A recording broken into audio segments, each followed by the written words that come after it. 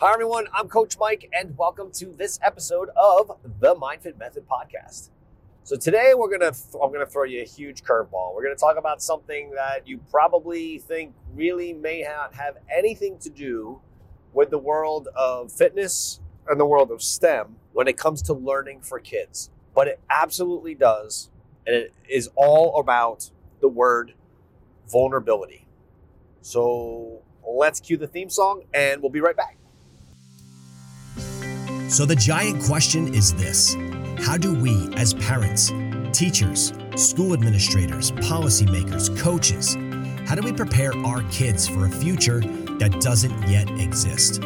All while making them healthier, more creative, more innovative, better problem solvers, and overall successful contributors to society. That is the question, and this podcast has the answers. My name is Coach Mike, and welcome to the MindFit Method podcast. So vulnerability is something, let's just be upfront, that many of us are not comfortable with. It can be something that is very difficult to embrace. I, for one, have huge issues with vulnerability. One of the hardest things that it took me to do was, after I wrote the MindFit Method, I think the hardest part after I wrote it and had it all done and everything set, and I got my first copies delivered to my house, I was all excited. And then all of a sudden I got cold feet and I was so scared to actually put it out and publish it, because that makes me vulnerable. And, if you've read the book, you know that I go pretty deep into, my family's lives, my son's lives, and, it's hard to be vulnerable. But I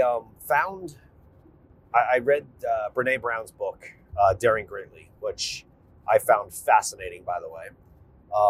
Very good read. She's an amazing author and speaker, by the way. Her TED Talks are phenomenal. And I realized I'm going to call it a side effect, but I mean a side effect in a very good way. A side effect of the MindFit Method had to do with essentially cultivating vulnerability in the classes. And here's what I mean. In Brene Brown's book, she talks about, you really essentially don't have the right to be a critic about anything unless you're already one of the people in the arena, on the floor fighting the good fight. If you're just standing from the cheap seats and throwing whatever you're throwing, you really don't have the right to do that unless you're in the game and, in the arena. So a lot of that has to do with the fact that when people experience difficult situations together, they create a bit of a bond. And when you open up an opportunity for children to be vulnerable together in a safe environment, it has an unbelievable effect on teamwork, productivity, and really how they interact and work with other people.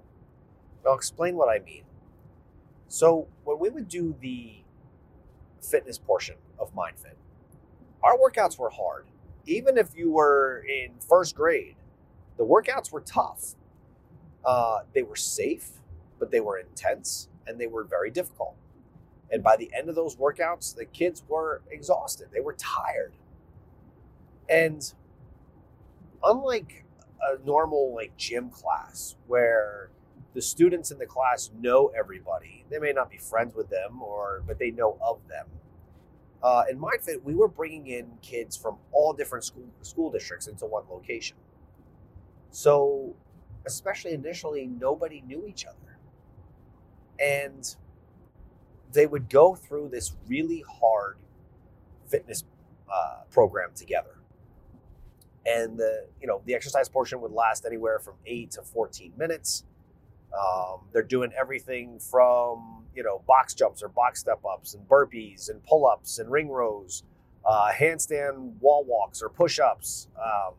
They're using the concept 2 rowers, all different types of exercises. And a lot of these kids, as scary as this is to say, this was their only form of exercise each day. If they did not play a sport, they really didn't exercise much. And you had all these kids together that were experiencing this workout that was really difficult. And at MindFit, keeping score was not important.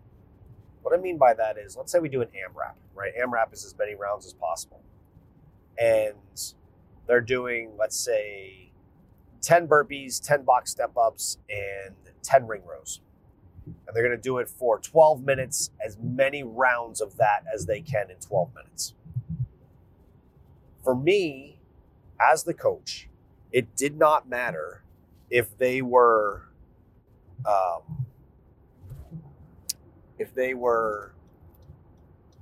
scored 10 rounds in the allotted time frame, or they did 5 rounds, because it wasn't a competition.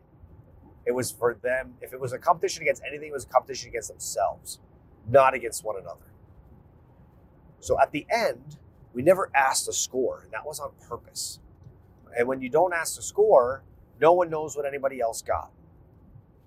All that they know is that the person next to them went through the same grueling workout that they just did. And there was a huge benefit to that honestly I never could have predicted. And it's that now they had a bond. They had done something together. They don't know each other. They may be from completely different parts of the county or the town. They may be from a private school or a public school or homeschooled. None of that mattered. It didn't matter that. It didn't matter how many rounds they did. All they knew of each other was that they both just went through this grueling workout for 12 minutes. So then, after they went through the decomp room and, saw whatever inspiring video we had for the day or conversation, then they go into the STEM lab. And I really liked and attempted to program on the STEM side that kids work together, because someone is always stronger at something. Even for adults, most people are really good at one or two things and they're mediocre at best at everything else. And I wanted kids to be able to work together. I wanted them to be able to play off their strengths. So once you went into the STEM side, you may have had the star quarterback of the second grade football team with the child who has never played a sport in their life. They have very little in common with the person that they're now partnered with, except for one thing. They were both vulnerable because they were out of their comfort zone, and they both experienced a really difficult workout together. And they both knew that they were able to do it. So now there was a new level of respect. So when they would go and work together on a STEM project, there was a sense of camaraderie. And that is not something I ever could have predicted. And honestly, it took me a year after opening MindFit to even realize it, of honestly how important that is. This could be applied very easily in school. Now, physical education today has taken on a new world. And part of that, let's go back more than a year from when this is being recorded, has to do with the fact that COVID made it even more difficult. But what I'm seeing today, even for my own children in gym, so one of my 15-year-old right now, who does not play sports, but has really found a love of running, comes home on a regular basis and despises physical education class. But the reason he despises it is interesting. And this is someone who does not play sports. This is someone who really doesn't like that type of physical activity, but he found a love of running. And as time's gone on, he's also found a love of working out. He gets frustrated because his gym class often entails sitting on the bleachers and doing nothing. And He's read the MindFit method. He obviously hears me talk about it all the time. So he knows the importance of physical activity and exercise and learning. And he has actually come home and said to me, Dad, can you give me a copy of the book? Because I need to give it to my gym teacher because they're not understanding how important this is. I have another child who comes home, my 13-year-old, and says that at gym class today, they did cup stacking. Cup stacking. So I'm sure that must meet some standard of education somewhere. But we're missing the point of how important it is for, number one, kids to connect on something. Let them connect on something difficult. Let them experience what is essentially a hardship together. The hardship is a really difficult workout. We have to move away from being afraid of getting these kids to work hard because they can. And honestly, they want to. But when your child, understands how important physical activity is for learning, and then you go to gym and you either sit in the bleachers for my 15-year-old or do cup stacking for my 13-year-old, their frustration level is through the roof. And they've also lost complete and total respect for their teachers because they're expecting their teachers in physical education to work their bodies. And when that's not happening, that's a problem. And it's not okay. I mean, we need to step up. So whether it's school boards or it's administrators saying we need to retailer what our physical education program is, whether it's our physical education teachers themselves, don't fall back on simple things just to meet core curriculum standards.